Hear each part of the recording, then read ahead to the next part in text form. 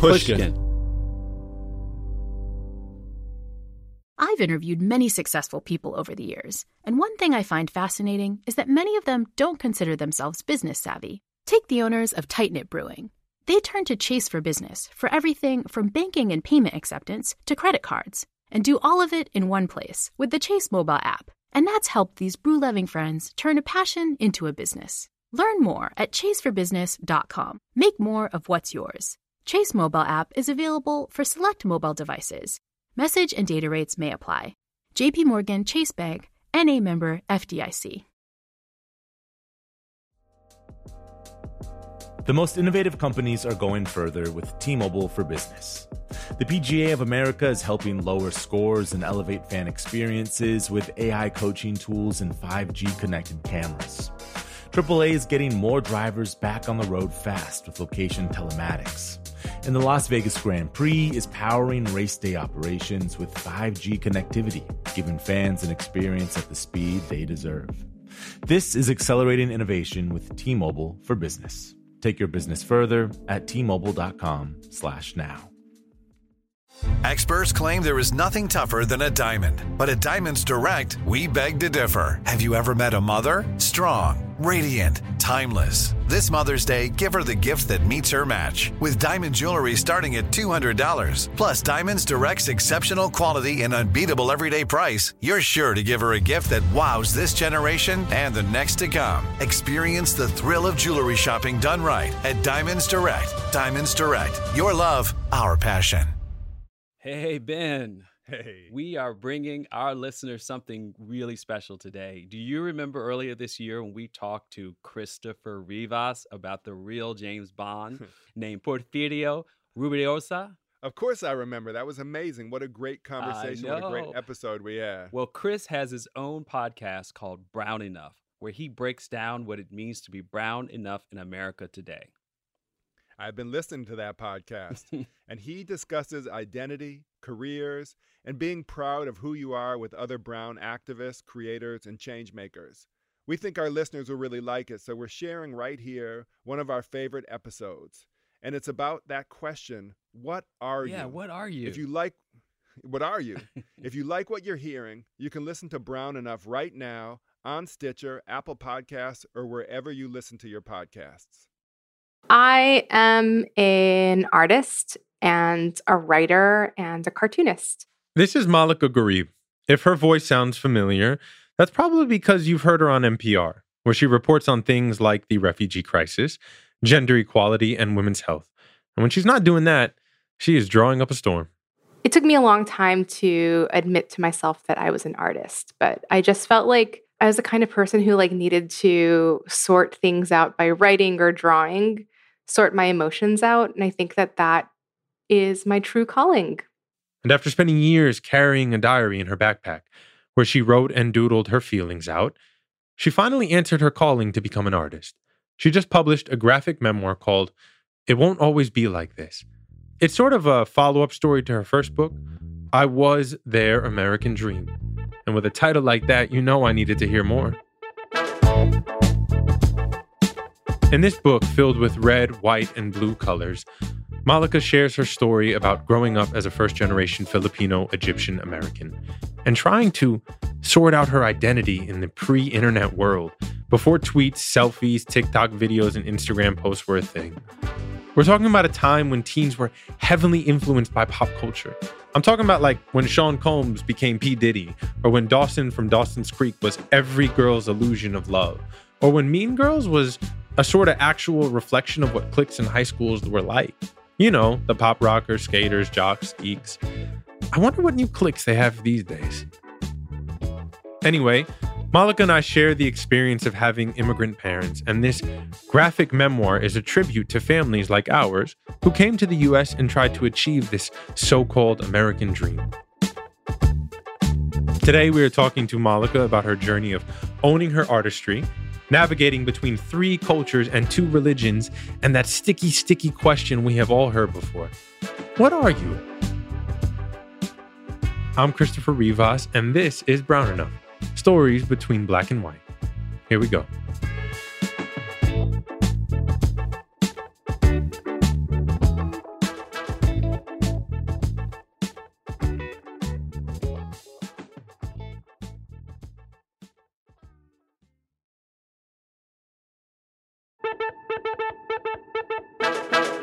I have this true admiration and love for artists, y'all.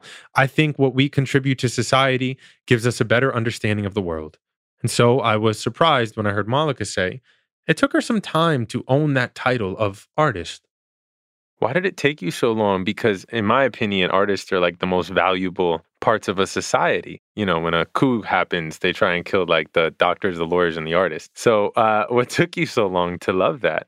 I think I tried to fit the mold that my parents wanted me to sort of fit in. And that was, you need to do well in school. You need to graduate and do this big, important thing, working for a big, important brand. And my aunt once told me about how in life, everybody has a calling and it's not necessarily the work that you do on an everyday basis. It's the thing that drives you. It's your MO, it's your modus operandi. I'd always been thinking about what that calling was for me. And it sort of clicked one day when I realized that I just kept a diary all the time, a notebook all the time in my bag in my 20s. And if anything that I saw that was happening to me, if I was angry, if I was sad. And I remember one day I drew a notebook doodle while I was riding the bus that said, gosh, I can't wait to write about this in my diary when I get home, because I had had a bad day. And I realized that that's what artists do. I mean, they need to make things in order to understand the way the world works. And it was a really late realization for me. I only started cartooning in the past, since I was 30, and I'm now 36, but I'd always been sort of a casual doodler. And once I realized that, I was like, it just clicked and things started moving for me professionally in my creative life. Malika turned her casual doodles and scribbles into cartoons with story arcs. Her comics have now been featured in places like the New York Times, the New Yorker, and you can also find them on NPR's website. Like a recent one she did that I love called How to Stay Cool Without an Air Conditioner. They're really quite delightful and fun. No matter who she's making comics for, though, Malika is always taking inspiration from her own life. When she was growing up, that life was pretty unique, thanks to her parents' very diverse backgrounds.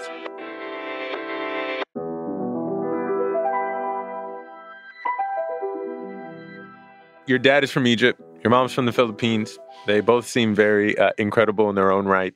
My mom, this is before the Me Too era, obviously, but my mom was my dad's secretary. My dad was the general manager of a hotel in downtown LA, or I think it was in Hollywood. My dad asked her out for a date, and they went to go see like some Indiana Jones movie. That was it. They got married after 6 months, and they spoke English at home, obviously, because my dad is a native Arabic speaker and my mom's a native Tagalog speaker. And, the marriage didn't last. They obviously had a lot of cultural differences.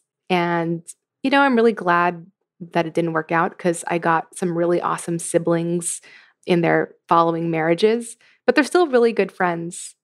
So they come from very different cultures, as you just said, and it didn't work out. But what did they have in common? That's a really, really good question that I've never considered before.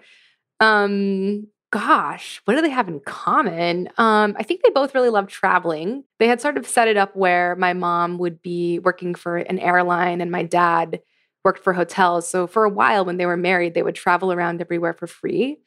So they both loved that. They're both very funny people. My dad has a great sense of humor and my mom is hilarious. She's very sharp. They're both very smart.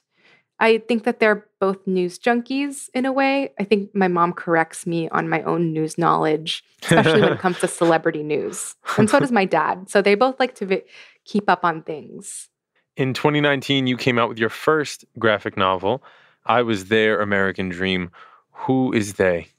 They is my parents and my family who supported me and raised me as a young person and still do today. What do you think their dream was?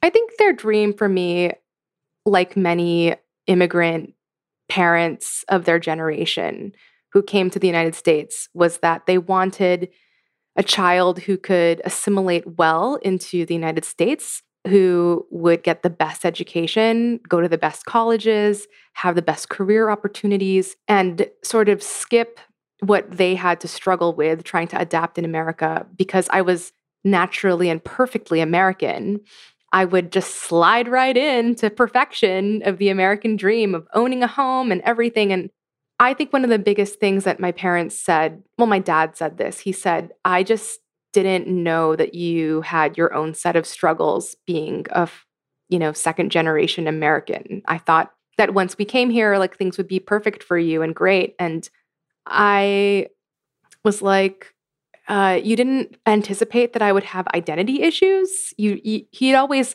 said to me, like, you have an American passport, you're American. And it's like, you can say that all you want, but I don't really believe those words. Like, unless I don't know. I felt like I had to do the work to actually believe those words, emotional work. If you could define assimilation in like a sentence, what would it be? Well, I think in the olden days when I was a kid in high school, assimilating meant shedding all aspects of my cultural identity, my Filipino-ness and Egyptian-ness, and sort of taking on and being quote unquote white, which was what I equated with American. And once I could achieve passing as white, then I would be fully assimilated. And now I don't think that's true at all, obviously. I think that's a very warped and horrible way of viewing what assimilation means. I think it's being really comfortable in your own cultural skin, like being really comfortable in who I am as a Filipino and Egyptian, and understanding the important role that my presence in America plays to this society, and feeling an immense sense of belonging in my own skin. And I think in my today's definition, when I think about my own parents, I think about these are 20-year-old kids, children with children, who came from not much and decided to give their children something. And I believe that sometimes what we call assimilation is often just survival.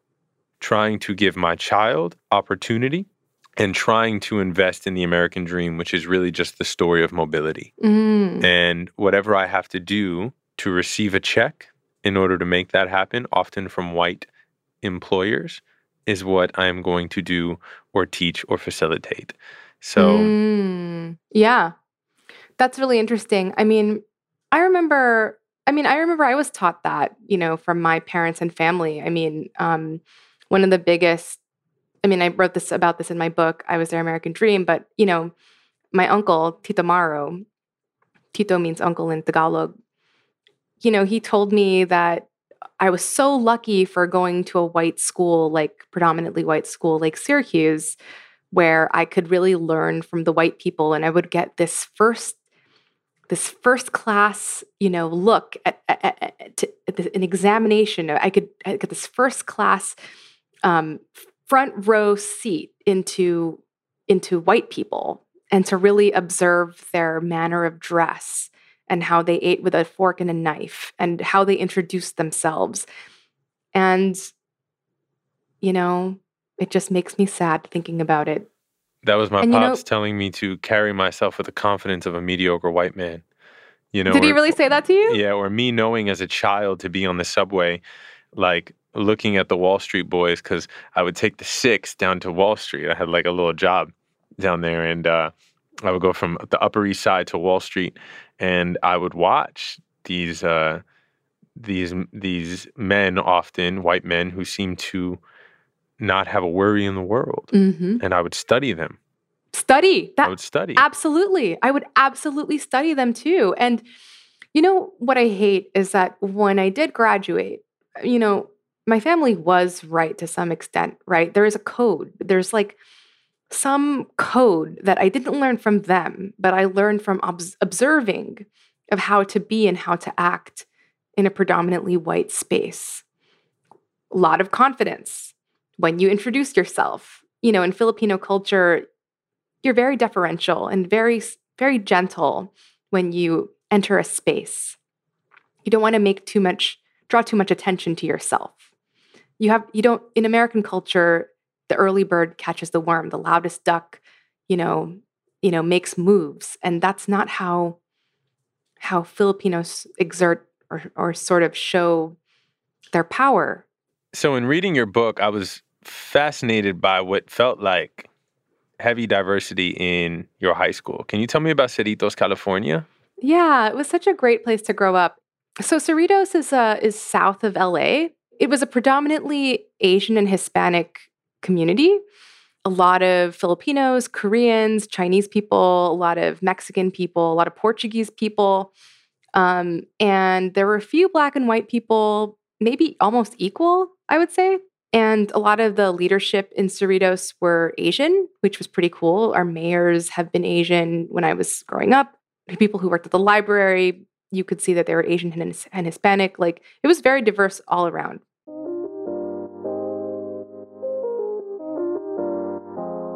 Y'all, I gotta say, Cerritos reminds me of my own hometown, Queens, New York. I was very fortunate to grow up around so much diversity. Queens is the melting pot, y'all.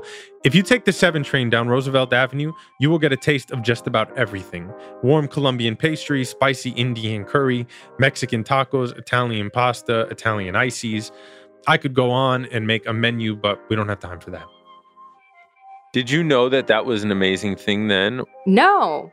I mean, now looking back, like, I feel like it's freaking amazing. I wrote about this in the LA Times in like a comic op-ed about how I reminisced with my high school friends. Dude, why didn't we ever talk about how amazing it was to grow up in a place like Cerritos when we were in high school? And we talked about how the conversation around race has changed so much in the past few decades. And we were able to sort of reflect on that a little bit in that piece. But one of the things that was really cool about it was that there was this like cultural exchange and this profound sensitivity around other people's cultures. Now, going back to Queens again, if you find yourself in Jackson Heights where you have Colombian, Dominican, Ecuadorian, or Mexican communities, there's an understanding between them and respect. The district embraces and celebrates each country with gratitude. So I was struck when I got to her chapter about the most important question in her high school. What are you? What did it mean to you back then in high school? And how has it evolved?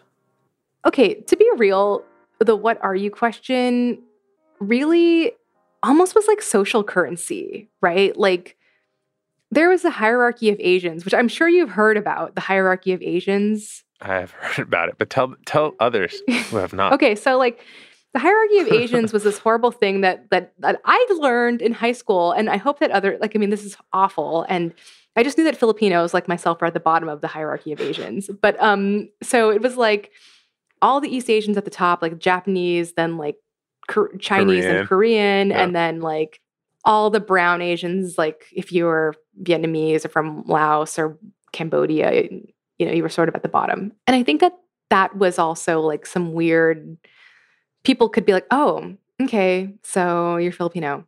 Okay. And it's also like a way of like, a lot of people in school was still pretty segregated. So if you were Korean, you would be hanging out likely with a bunch of other Korean girls. If you were Mexican American into Hot Topic, like you had your own group. If you were Chinese and loved like Magic the Gathering, like you were in your own subgroup. I think that it was understanding what your culture was, because I think that there was a high level of sensitivity for that, but also B, understanding where, okay, so what's your social standing in the list of like cool races, which is also horrible. So for example, like Portuguese guys at Cerritos High School were considered the quote unquote whitest guys, and being like a white Portuguese guy was like better than being like a white Hispanic guy. I'm only repeating things that was from high school. Please don't crucify me for this on Twitter. I'm just saying what we believed back then. Horrible. Seriously, y'all, don't crucify Malika on Twitter. She's sharing her high school experience, one that I can also relate to. Back home in New York, Dominicans and Puerto Ricans were at the top of the hierarchy. And maybe because we got the biggest parades, we earned some extra points. All right, y'all, we're going to take a quick break. And when we come back, Malika is going to tell us how that "what are you" question changed when she went to college.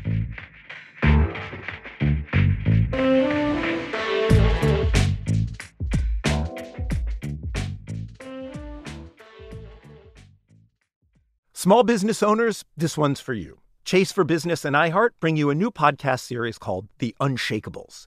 this one-of-a-kind series will shine the spotlight on small business owners like you who faced a do-or-die moment that ultimately made their business what it is today. Join hosts Ben Walter, CEO of Chase for Business, and Tanya Nebo, a lawyer and business consultant, on these storytelling journeys of trials, tribulations, and triumphs that hinged on a single event, a split-second decision, or even a stroke of luck. Whether the story is about a warehouse going up in flames or a former partner stealing a whole roster of clients, each episode will showcase the grit, determination, and resourcefulness a small business owner needed to turn a pivotal situation into a springboard for success. Listen to The Unshakables now and learn more at chase.com/business/podcast.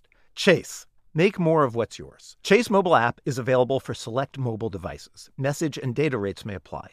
J.P. Morgan Chase Bank, N.A., member FDIC. Copyright 2024, J.P. Morgan Chase & Company. The most innovative companies are going further with T-Mobile for Business. The PGA of America is helping lower scores and elevate fan experiences with AI coaching tools and 5G connected cameras. AAA is getting more drivers back on the road fast with location telematics. And the Las Vegas Grand Prix is powering race day operations with 5G connectivity, giving fans an experience at the speed they deserve.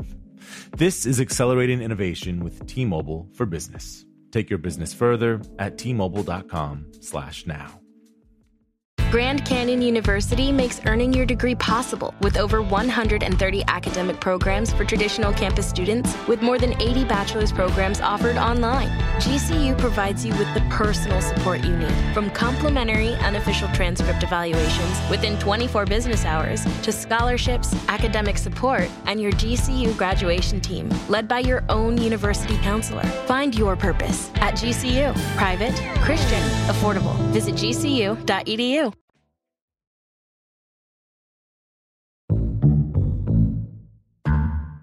Yo, we are back with journalist and cartoonist Malaka Gharib. When you get to college, you realize no one's asking this question, and you sort of miss being asked it, correct? Yeah, I did. I was around a lot of white people, a lot of white students and friends, and it just seemed like a very, very awkward thing to broach. People didn't know how to talk about it. I found it a very crucial point for me to mention that I was Filipino and Egyptian. It seemed very important to share or disclose as part of, if they really wanted to know who I was, then they should also understand these aspects of myself. But it felt like the time and the moment never really came up. And it was always like a little awkward because I think they just didn't want to address it at all because they didn't want to say anything quote unquote racist. So only after my book came out, I Was Their American Dream, I had a lot of college friends coming back to me and saying like, I'm so sorry I never like asked you about like your culture or like the things that you like doing at home with your family, or, you know, I had a lot of like subtle racist things being told to me by friends. I had a roommate once who, my mom shipped this plastic container of, I think it was like caldereta, which is like some beef stew. And she would always comment every day about how the fridge smelled so intense. And anyway, I was like, I just wish that we could have had more open conversations about race, but nobody knew how to talk about it then. You know, that was like 2004. I mean, people are still struggling to talk about it now. Yeah. Please do some enlightening for us, because I think the world still struggles with this. What is another less rude way to say, what are you? How do you identify? And I think that for a lot of people, that opens up a lot. Everyone could be asked that question.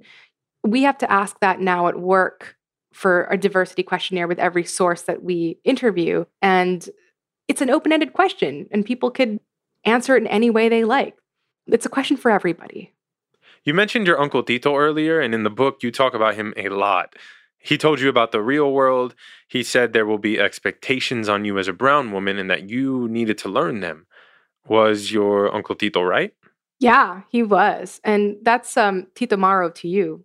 Tito Maro to me. That's right. My bad.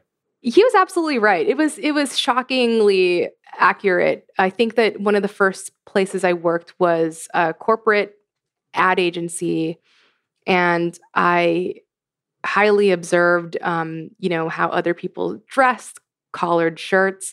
I came from like a punk style in LA where people were very casual and laid back and had surfer style and that kind of thing. And I just had to adapt to that environment. I once was invited to a dinner with like a professor and another colleague of his and some students. And like we were eating at a fancy dinner table with like lots of forks and knives. And I literally had like a movie moment where I was like, I'll order the chicken extra rare. Like, you know what I mean? Like I just like didn't know what to do. So I just like copied whatever my other white classmates were doing. But lots of little moments like that, learning how to pronounce things. I once said proven instead of proven in a meeting and got laughed at. And I was like, all right, there's like a way that I have to be, which sucks. But I had to put on my white voice. That was way back in the day. I just want to preface it with that. That was a long time ago. I do not do that anymore. Do you have your book on you by chance? Yeah. Can you read us page 47, por favor? Yeah, of course. I wish that I could have smushed them all together into one faith. So for most of my childhood, I did. Dear God and the Virgin Mary. But sorry, not you, Jesus. Please let me get a good grade on my quiz tomorrow, and don't let me get in trouble at math class. Please watch over Mom and Dad and Minmin and Tita Maro and Nanay and Tatay. Amen. I mean, how Muslims say amen. Can you imagine being in these two worlds? Catholics have Jesus and Adam and Eve. Muslims have Muhammad. Catholics celebrate Christmas and Muslims do not. Catholics can eat just about everything, but Muslims can't eat pork. As complicated as it seemed, Malika always honored and respected what her parents taught her to believe in. Both my mom and dad were very religious. I mean, not like fanatically religious, but they were certainly like, my mom had a statue of the Virgin Mary in her bedroom and believed in that one day, the Virgin Mary had appeared to her. And my father did go to the mosque every Friday. So I understood from the jump that my parents' religion was deeply important to them, and therefore I should respect that. And by respecting that as a young person, you sort of are instilled with this code of conduct. And for me, that was, if my mom asked me to go to church with her, I would go. If she wanted me to go to Catholic school, I was obedient and I said yes. I went through confirmation and communion and all of it. And with my dad really wanted me to memorize surahs, which is like the prayers from the Quran, and learn how to pray, dress conservatively when I was around him, and just in Egypt in general, and, not eat pork and things like that. What are your favorite things you learned from both religions? I really like the pomp and circumstance of Catholicism. Like, I love the big churches and cathedrals. I love the music, the choral music. I love that everything is very somber and serious, and you really feel a great and overpowering sense of reverence and awe to a God above you. And I find real comfort in knowing that there's the Virgin Mary, a woman figure, is there, this very maternal figure that you don't see in many other religions, but plays such an important role in Catholicism. And Islam, I also love that the text never changed, the Quran never changed. And so when you're learning surahs, when you're saying the Fatiha, you're really learning something that you're reciting something that people for hundreds and hundreds of years have recited. And that's also very powerful for me. Do you practice or continue to practice either of these religious aspects or components? No, I think that one of the things that's been hard to understand or like put together in my head is that like in Islam, like Jesus is not God, but in Catholicism, Jesus is God. So I've had to sort of in my mind be like, okay, I believe in God, but I don't believe in Jesus, but I definitely love the Virgin Mary because she's cool. So like I have some kind of like hybrid religion in my head. I don't practice any of the elements of both Catholicism and Islam. Like I haven't gone to a mosque. I haven't like prayed in the Muslim sense in ages. And I do, however, sometimes go into, pop into a Catholic church and like light a candle and say a prayer every now and then, but I would hardly call that being Catholic. If someone asked me how I identify, lately, part of my journey is I just say brown. I'm just a brown man. We can get into the into the nuances of being half Dominican, half Colombian, Afro-Latino, but mainly I choose brown. You use brown in the book. Mm-hmm. Do you relate? What is brownness to you? I have changed. My thought has changed a lot over the past couple of years even. It's also fluid, similar to you. And I think that's really interesting and important to talk about. When I was writing the book, I used the word brown to express solidarity with fellow people of color who were going through the same identity crisis that I was going through, and who were also on a path of understanding who they are, understanding their cultural identities, and going on I call it their like wokeness journey, right? Like into yourself. I don't know why I call it that, because I felt like I had suddenly been decolonized at like age 28, and then like I radicalized quickly after that. But one thing that I recently have thought about was that saying who you are as a person, what your cultural identity is so freaking radical in and of itself. Why should I have spent decades trying to hide that I'm Filipino and Egyptian and in favor of whiteness. So why now should I have to hide and say that I am not those things? This time, now more than ever, I want to freaking scream it from the rooftops. This Preach. is what an Egyptian Filipino looks like, with a Muslim dad and a Catholic mom. And if that's new for you, then that sucks. But you should wake up and like realize that a lot of people around you are different things. Embrace who you are, folks. What is rooted in our veins is what makes us special. And if you are lucky enough, like Malaka, to be living in these two different worlds filled with so much color and life, then more power to you. Malaka just released her second graphic novel called It Won't Always Be Like This. So go and get your copy today. You won't be disappointed. Y'all, we want to hear from you. So please get in touch. Specifically, we are looking for your stories about your names. Do you have a name that's unique? One that's hard for others to say? Do you have a funny story, an origin story? What do you think is special or beautiful about your name? Let us know. Send us an email or a voice memo to brownenough@stitcher.com. Again, that's brownenough@stitcher.com. You could wind up on a future episode.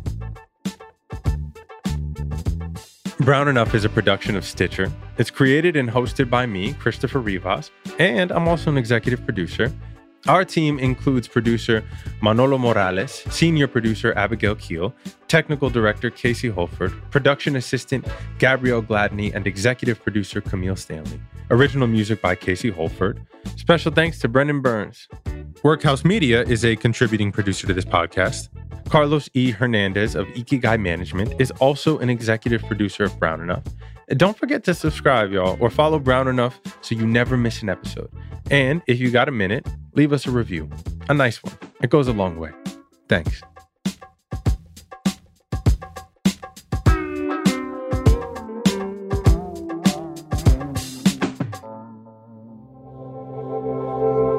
Witness Docs from Stitcher.